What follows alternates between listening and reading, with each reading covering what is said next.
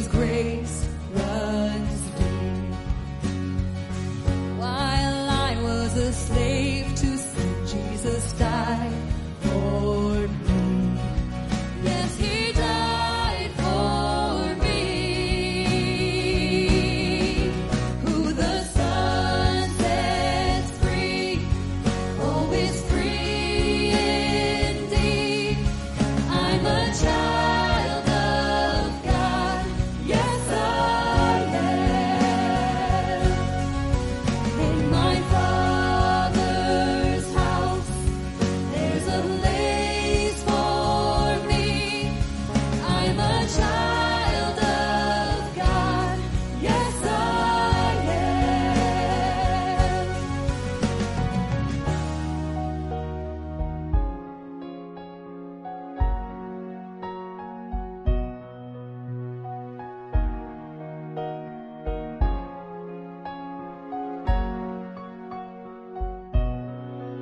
I am chosen, not forsaken.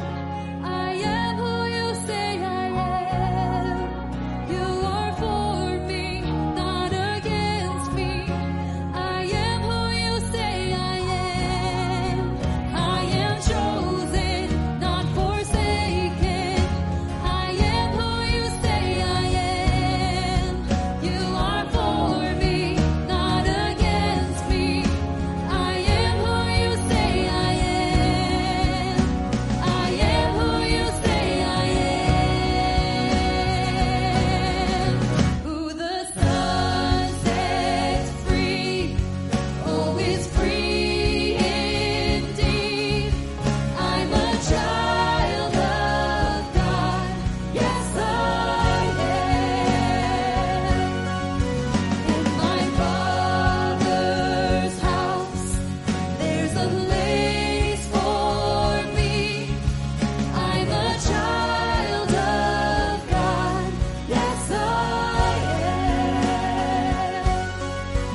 In my Father's house, there's a place for me. I'm a child of God, yes I am.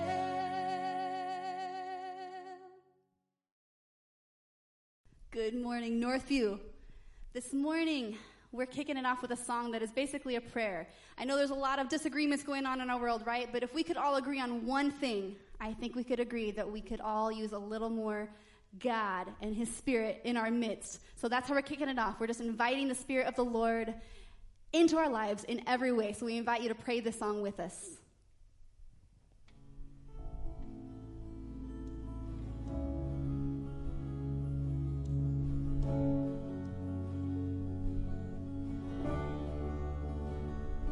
As I rise, strength of God, go before, lift me up. As I wake, eyes of God, look upon, be my side.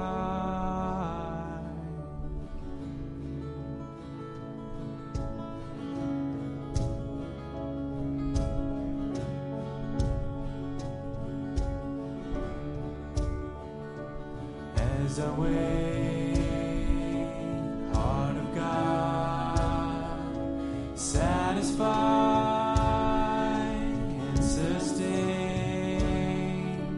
As I hear voice of God, lead me on, be my guide, be my guide.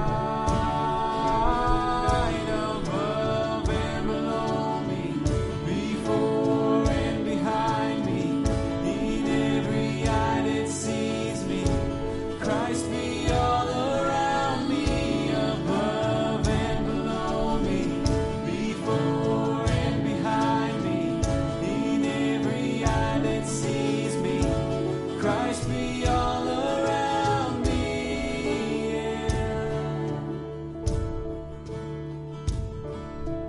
As I go, hand of God,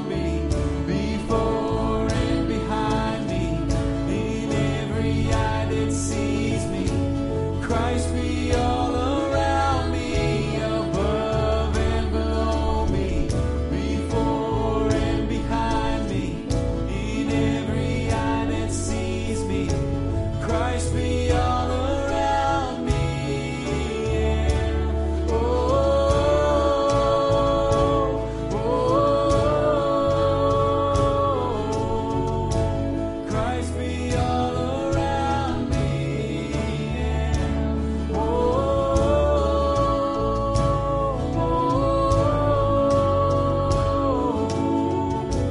Christ be all around me. Yeah.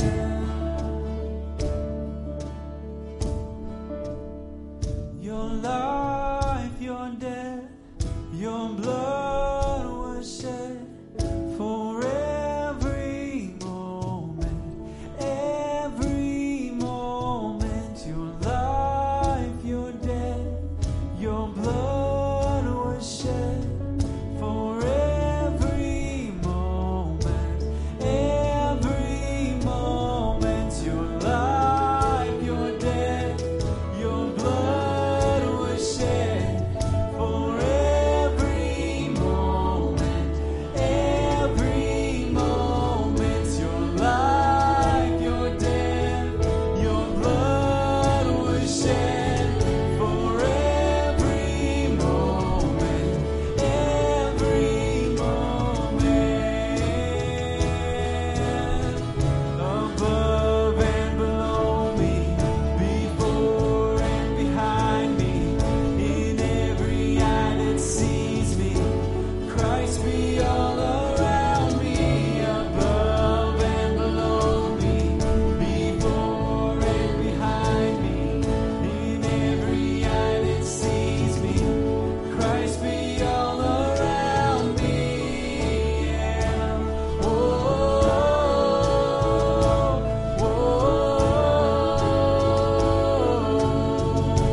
Christ be all around me. Yeah.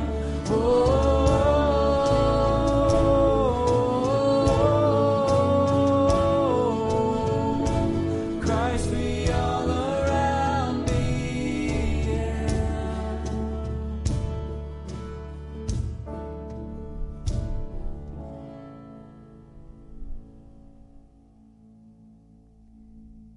So as I've been in prayer lately, as I pray for our church, I pray for our nation, our world, there's so much going on, right? And as I just meditate and I continue to pray, the scripture that God continues to bring me back to over and over again is one found in 2 Chronicles 7.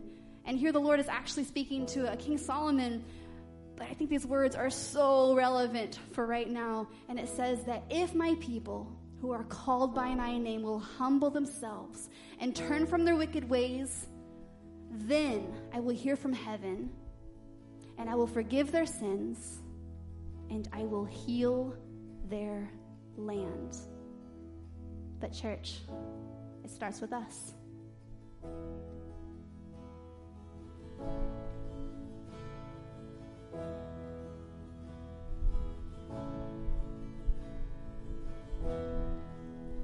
Are you hurting and broken within? Overwhelmed by the weight of your sin? Jesus is calling.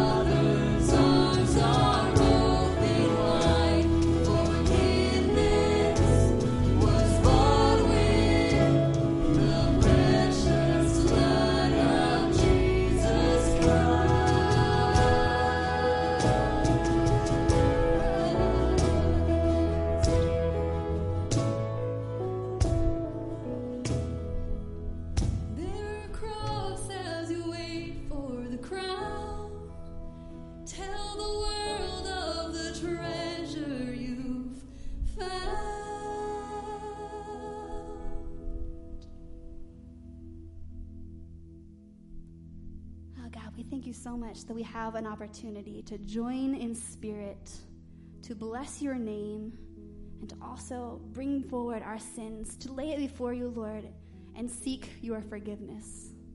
We thank you so much for your sacrifice and for the salvation that you offer through your Son. I ask that you put a call upon each of our hearts, a call that we would turn to you over and over again. And Lord, embolden us to then share that hope that comes only from you, the Christ, the Savior. May we share that beautiful treasure with the world. We offer all of this up to you and for your glory. And everybody at home this morning says, amen.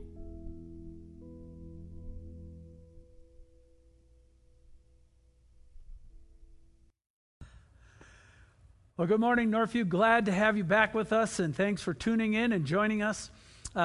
As you've heard, there's some pretty exciting things that have been happening, and I want to just bring you briefly up to date. The first exciting thing that we want to tell you is the Move the Mountain campaign is now $15,000 to the positive. So we went from 2,300 when it last announced it to 15,000. So that's just crazy good, and we're super excited about that. And then today, as you can tell, is Communion Sunday, so we want to make sure you're ready for that at the end of the service.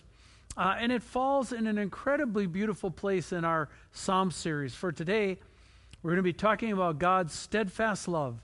The Hebrew word for that is hesed, which means faithful or steadfast love. In other places, in some Bibles, it's translated mercy. All of those mesh together really well. And it'll just be a beautiful place to dovetail right into communion. So look forward to that. And then 3, as you've heard, we're looking to reopen services here at Northview on Sunday, July 26th. Keep your eyes and ears posted for the announcements as we head towards that date. And just a couple things, right? It's going to be different, and we'll have to get used to it. So we ask that you work with us on that. And we're going to need some volunteers to greet, right? Mask, of course, and to sanitize between services. So if you would have an interest in doing that, please email us at the front desk front desk at nview.org. All right, there we go. Well, as we go into the message, let's just do a brief review of where we've been. We've looked at what the Psalms have had to say about God being all-powerful. And we've also looked at what the Psalms had to say about God being all good. And then from there, we looked at his law. We said that his law is good because God is good. His law comes from him, and so it's good. And then last week, we looked at that he is holy, which is another step past just goodness and is the otherness side of God. And so we have an all-holy God who is all-powerful and all good, and he rules and judges the universe. And, I might add, this planet by the laws, the precepts, the testimonies, and the decrees he set forth. And you say, well, what are all those? Like, what's a testimony? Well, the testimony is what he's done through his Son, the Lord Jesus Christ, through his death on the cross, his resurrection from the dead, and his ascension into heaven. That is God's testimony. It's a witness of what he's done with and through Jesus. And so that's where we've gone. But this isn't the whole picture, because any definition of God by nature has to include the idea of love. Love is an idea that we take for granted. We've actually kind of hijacked it and stolen it from God and kind of appropriated it for our own use, kind of like as if we invented it. We forget, for example, if you take just one aspect of how we do this, that marriage is God's idea. And we make it all about us and how we want to change it. And watch how this works.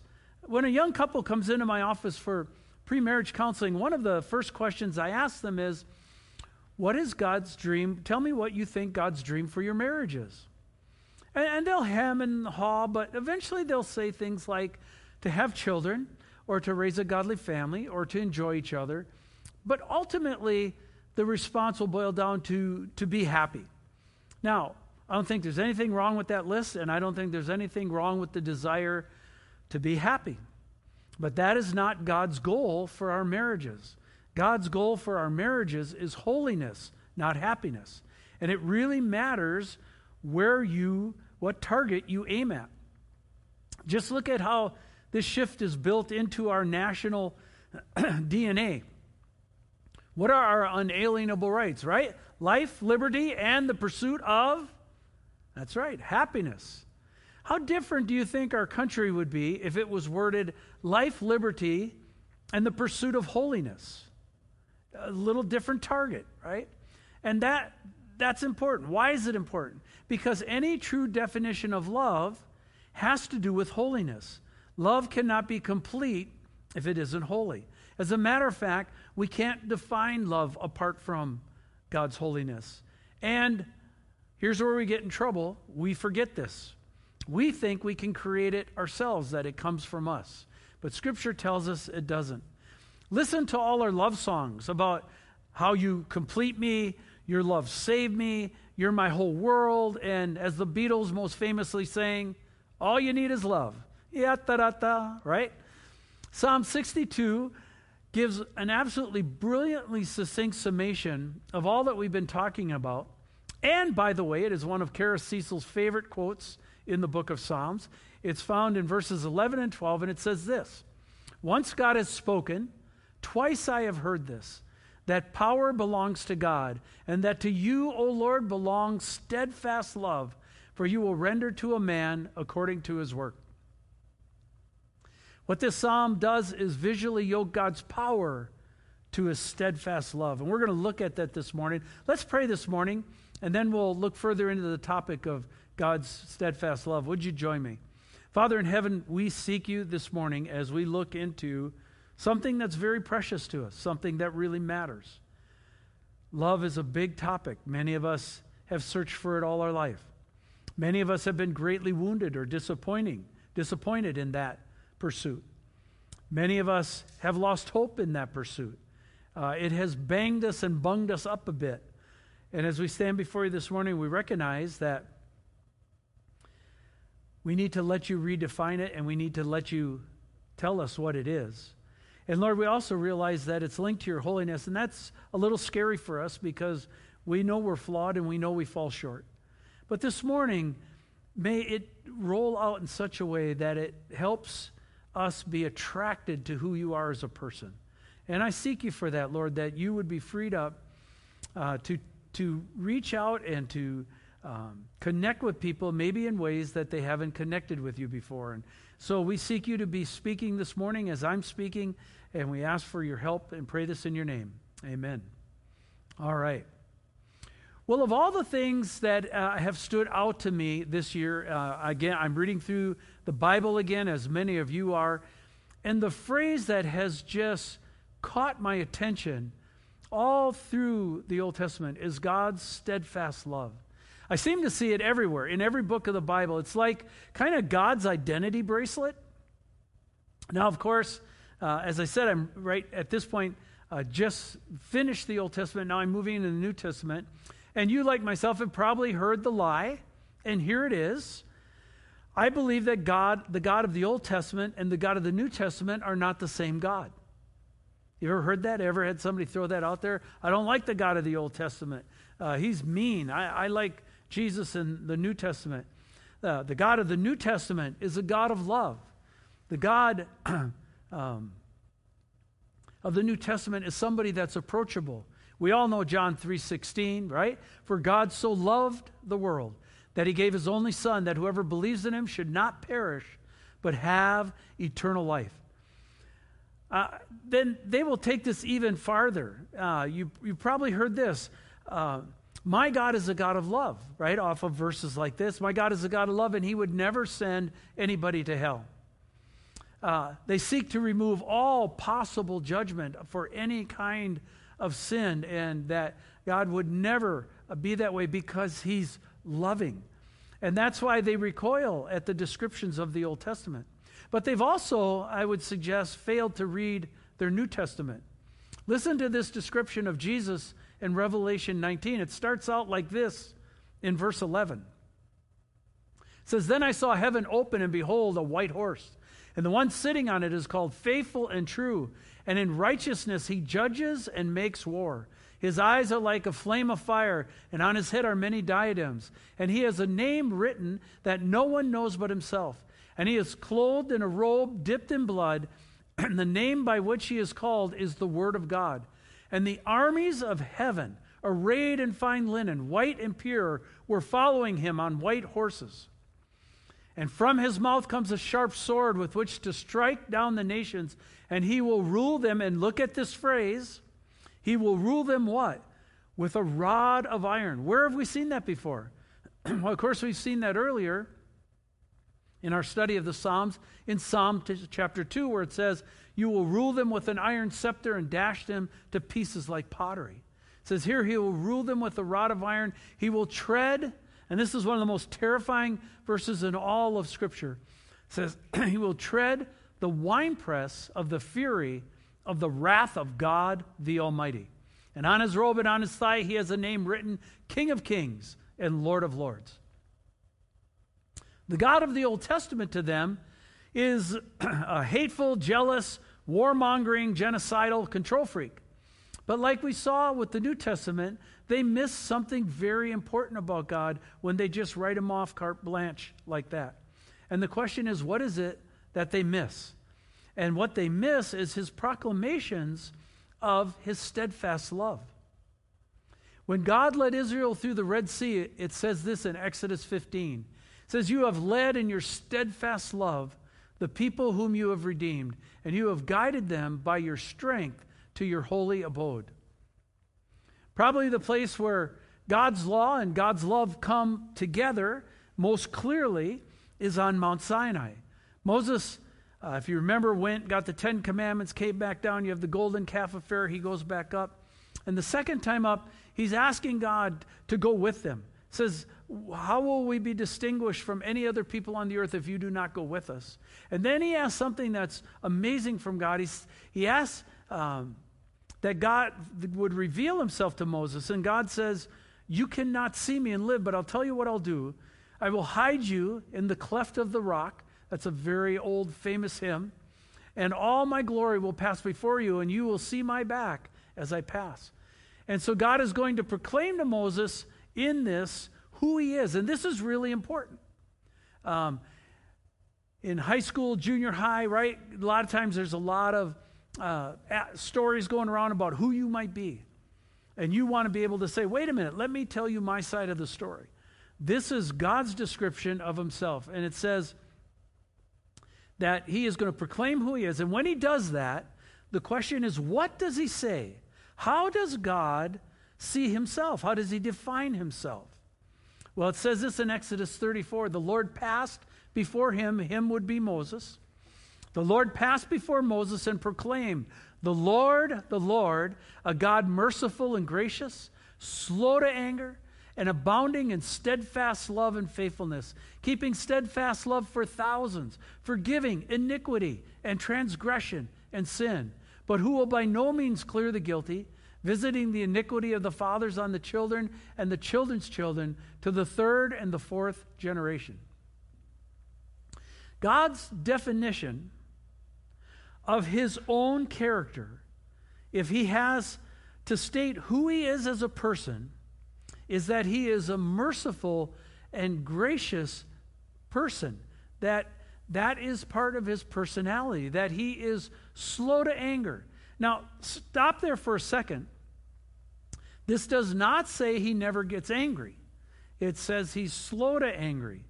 And again, one of the mistakes we make when reading through the Bible is factoring in the timelines, right? That these episodes and stories occur. And often we forget that the events described are weeks or months or years apart, even if they're only a page or two apart in the Bible. So slow to anger. I have to tell you, I'm personally grateful for that characteristic of his in my own life.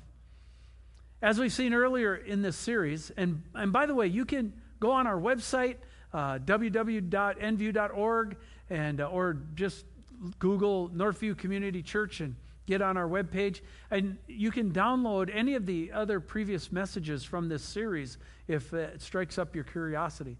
But as we've seen earlier, God is a covenantal God. And he offers the opportunity to step into covenantal relationship with him. And in this passage, it highlights that God abounds. And the question is, abounds in what? Well, God abounds, it says, in steadfast love and faithfulness. It says he keeps steadfast love to thousands. And in the process, for those who are covered by his hesed love, he forgives iniquity and transgression and sin. Why or how? Because those who have these benefits have come into a covenantal relationship with him. We've seen this. We saw this with Abraham, Isaac, Jacob, Joseph, right? We went all the way through that line, Moses and Joshua, and then into the promised land, all the way up to King David. In our New Testament language, we would say that they accepted God's offer of salvation that is found in Jesus Christ. Now, they couldn't have done that because Jesus hadn't appeared yet, but he appeared as the angel of the Lord in the desert wanderings, and they knew they had to put their faith in him. They have submitted. The lesser yields to the greater, and they have come under his authority and his leadership. And because of that, they're covered. King David understood this on a deep level. And that's why many of the Psalms resonate with David extolling God's steadfast love. And that didn't mean that just because David was in covenant relationship with God, that everything went well for him. You know, the idea of, oh, if I just ask Jesus in my life, I won't have any problems anymore. Not true. Matter of fact, sometimes you may have more problems because of that. But that does not mean things are bad. Some of the greatest expressions of loyalty and trust come from David when he is in his worst circumstances. And in those circumstances, if you want to know why David is called a man after God's own heart, it's in those circumstances when most people bolt, when most people buckle, when most people turn their back on God, when most people get angry or bitter. David doesn't. He's counting on God's hesed, his steadfast love towards him. Let's use a few examples here. Psalm 57 is a great example. David is literally hiding in a cave from King Saul. And King Saul enters that cave without knowing that David is there to use the bathroom. All right? We usually laugh about that whole part, and we think, man, that's pretty funny, and David should have just done Saul in right there, you know. But what we forget is that Saul's army of 3,000 handpicked men were also right outside the mouth of the cave. And David knew it, and he knew he was facing certain death. And it's in this setting that he writes this. Psalm 57 through 1 through 3 says, "Be merciful to me, O God. Be merciful to me. For in you my soul takes refuge. In the shadow of your wings I will take refuge till the storms of destruction pass by. I cry out to God Most High, to God who fulfills his purpose for me. He will send from heaven and save me, and he will put to shame him who tramples on me." And then there's that little word again, Selah. Think, ponder this. And then this phrase, God will send out his steadfast love and his faithfulness. He goes on to list all the threats and challenges that are facing him, and then he ends with this, verses 7 to 11. My heart is steadfast. There's that word. My heart is steadfast, O God. My heart is steadfast. And I will sing and make melody. Awake, my glory. Awake, O harp and lyre. I will awake the dawn. I will give thanks to you, O Lord, among the peoples. And I will sing praises to you among the nations. For your steadfast love is great to the heavens, and your faithfulness to the clouds. Be exalted, O God, above the heavens. Let your glory be over all the earth. That is an amazing, amazing expression from somebody who is facing the imminent danger of death. But in this, David was counting on and relying on God's hesed love, his steadfast love for him. And it wasn't just an idea. It was real life. David was counting on God keeping his word, and he trusted him to be the faithful God. This isn't the only instance of this occurring in the Psalms. Let's take a look at Psalm 23, right? Many of us, that's one of our favorites, and many of us have it memorized. But again, what we often miss is what's the setting of this psalm. Many Bible scholars feel that Psalm 23 was written when David had to flee Jerusalem because of the rebellion that was being led by his own son, Absalom. And if you read that story, they escape by the hair of their chinny chin chin. They just get out. They're able to twist some things, and they get out before Absalom takes over. And how does Psalm 23 read? Listen to this. The Lord is my shepherd. I shall not want. He makes me lie down in green pastures. He leads me beside still waters. He restores my soul, and he leads me in paths of righteousness for his name's sake. Even though I walk through the valley of the shadow of death, I will fear no evil, for you are with me. Your rod and your staff, they comfort me. And you prepare a table before me in the presence of my enemies. You anoint my head with oil. My cup overflows. Surely goodness and mercy shall follow me all the days of my life, and I shall dwell in the house of the Lord forever. The word there at the end, translated here in Psalm 23 as mercy, is again our word hesed, God's steadfast or faithful love. David says, your love is going to follow me. If you know anything about that story, it was anything but a peaceful, idyllic, pastoral scene. It was chaos. It was margins disappearing. It was hustling out as fast as you could get. And yet David, when he spent time thinking through with God, he came up with what is regarded as one of the greatest pieces of literature ever written. And what David's trying to remind himself of is that God is always there, that he is always loyal, that God is steadfast. What he's trying to re-anchor on is that he is a loving father. Remember that God had adopted David, that God had said, I will be your father, and that David would be his son. It's not just the idea of a religion. It's not just the idea of a faith. It's a relationship, a covenant relationship that God had initiated. And David is saying that he could depend on that no matter what the circumstances were. And I can't think of a better word of encouragement for us in these days of COVID-19 and protests, which include our very own CHOP up at Capitol Hill, the political turmoil that's going on within our country, the job layoff, the racial injustice issues that we have to face, the unrest and more. We, like David, need to remind ourselves of God's unfailing loyalty and love towards us, his steadfast love, no matter what our circumstances are, be they good, be they bad, that we need to lean on it. We need to anchor to it.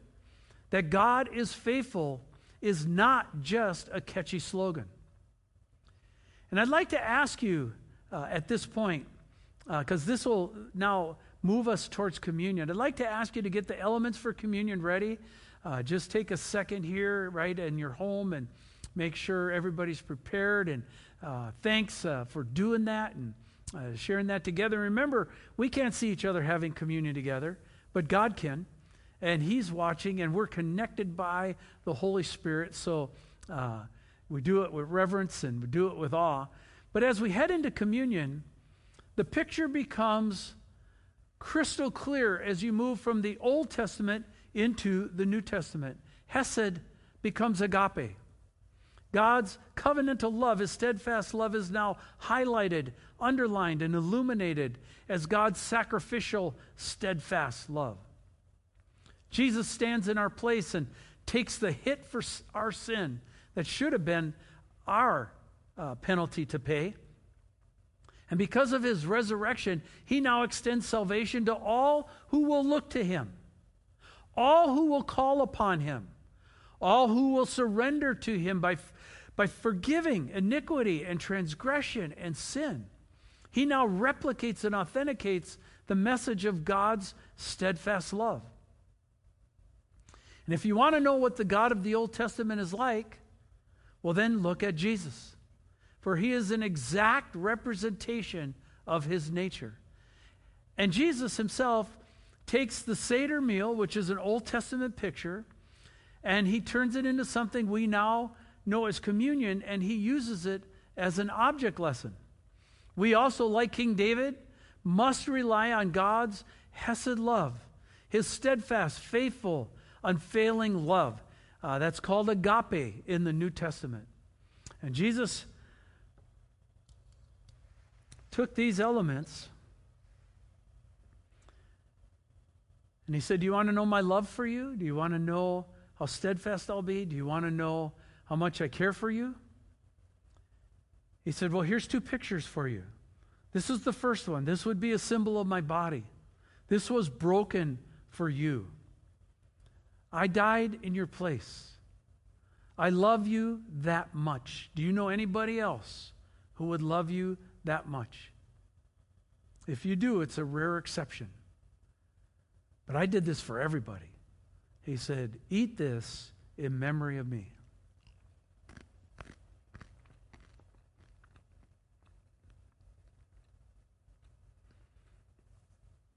Then he took the cup. He said, this cup is a symbol of my blood, which will be shed for what?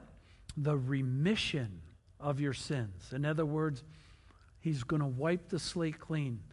The Bible says he will cast our sins as far as the east is from the west, that they will be remembered no more. That's a pretty amazing offer. He says, you want to know how much I love you? You want to wonder if I'll be there for you? You want to know if you can count on me? He said, this is how much it cost me. He said, drink this in memory of me.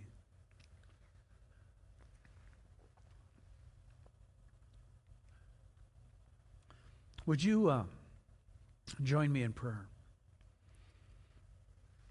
Father, I want to pray right now that this is a sacred moment. I want to pray right now that you are reminding us, underlining how faithful you are, that you will never leave us, you'll never forsake us, no circumstances catches you unaware, that you will protect us like you protected David, and that you will take us home with you all the way into eternity.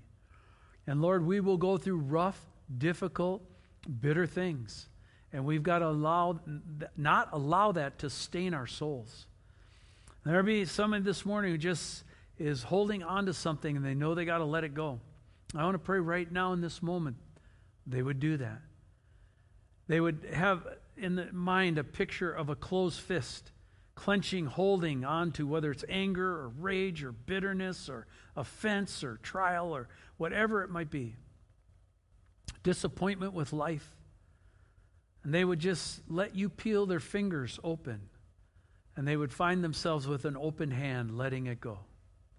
We know in the Lord's Prayer in Matthew in the Beatitudes it says, if anyone will forgive, then I will also forgive them. But if you don't forgive your brother who sins against you, then neither will I forgive you. Lord, help us be a releasing people, a forgiving people. May we be like you that way. And then, Lord, this morning, in the midst of all that we have faced in 2020, may we re-anchor to your steadfast love.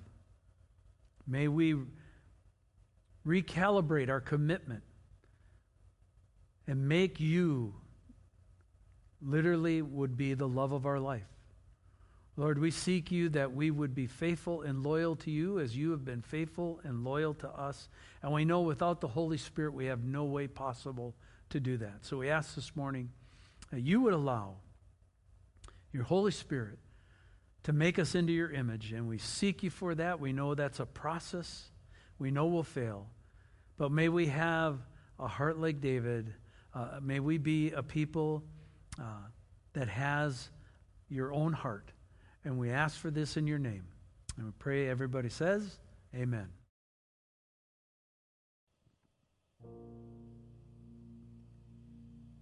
Thanks, Steve. I hope you guys have had an awesome time of communion at home. We're going to end this morning with a new song. It's called The Blessing. Maybe some of you have heard it. It's been on my queue to do for a while, and I've been really excited to introduce it. So as we end, we are going to sing this blessing over you. So I invite you to just put your hands up and close your eyes and just receive this blessing. Or you can sing it over us, or bring someone else to mind that you want to sing it over. But there's enough negativity and enough slandering going on in the world. I thought we would counterbalance that with a blessing.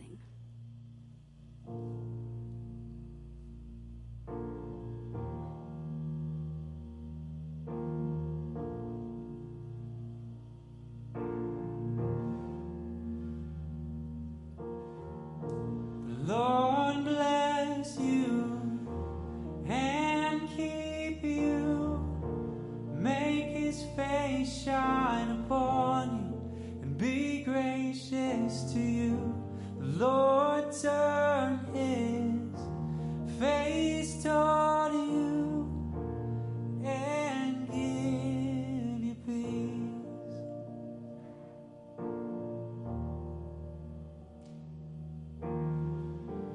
Lord bless you and keep you, make his face shine upon you and be gracious to you. The Lord turn his face toward you and give you peace.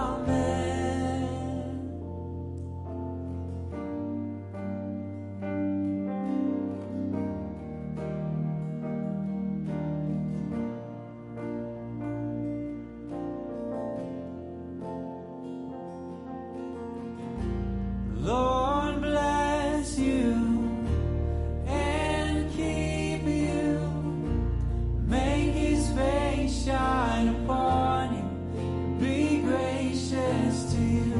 The Lord turn his face toward you and give you peace.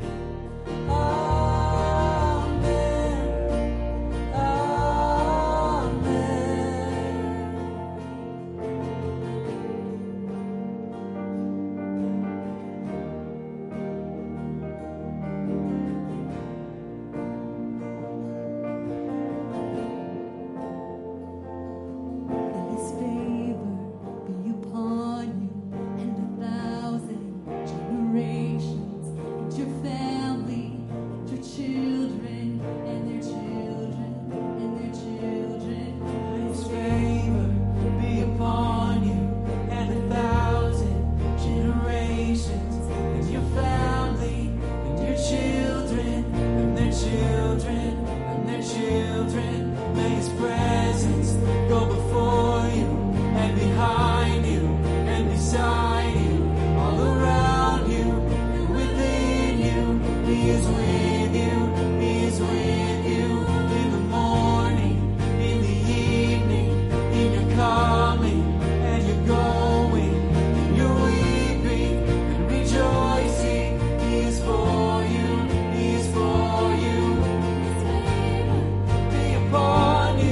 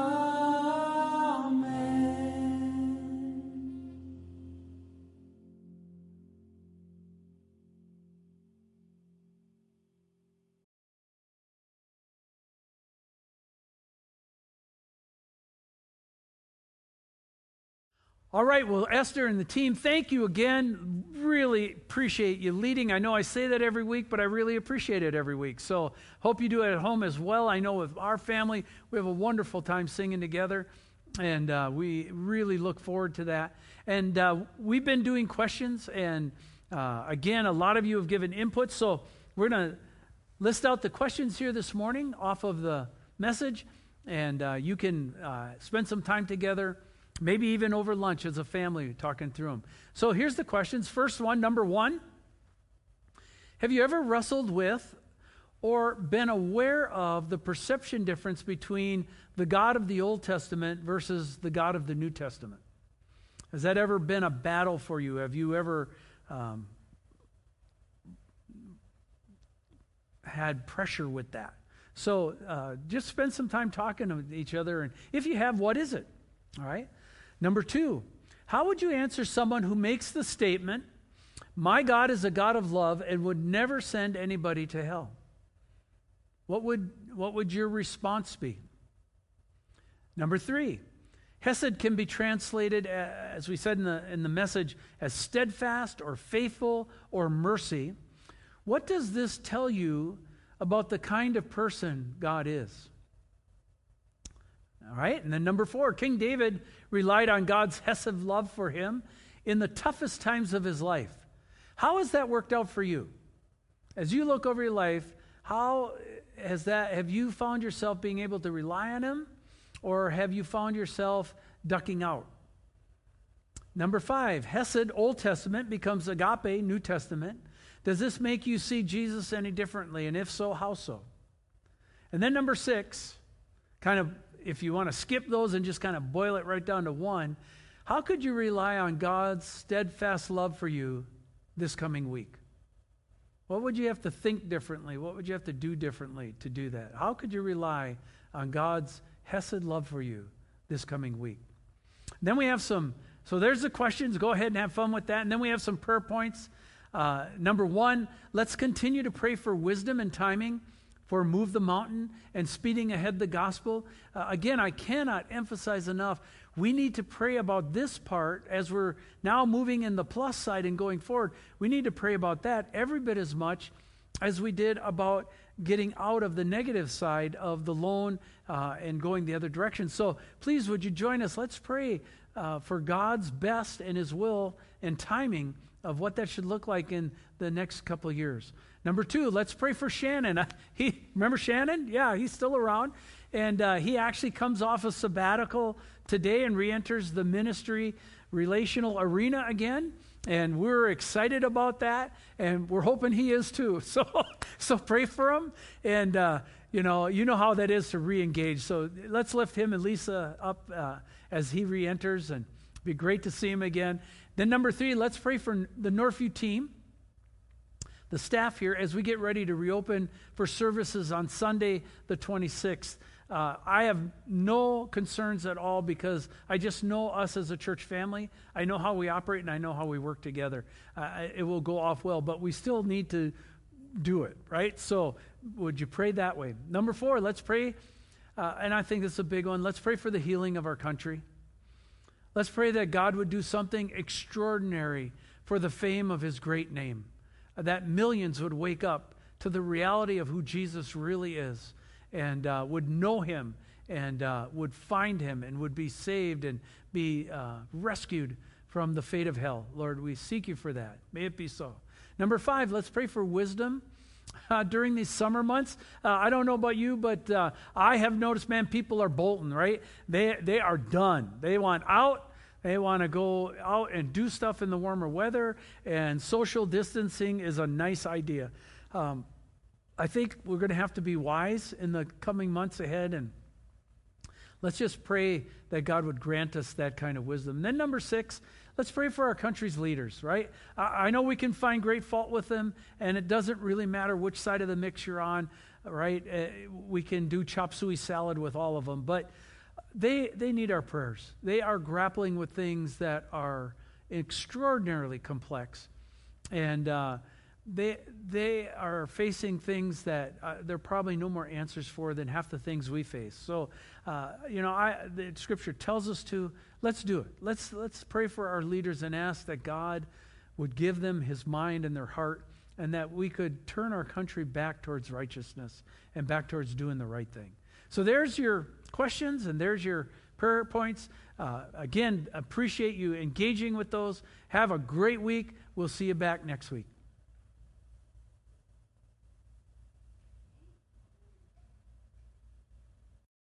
Come set your rule and reign in our hearts again. Increase in us, we pray. Unveil why we're made. Come set our hearts ablaze with hope, like wildfire in our very souls. Holy Spirit, come invade us now. We are your church. We pray, revive this earth.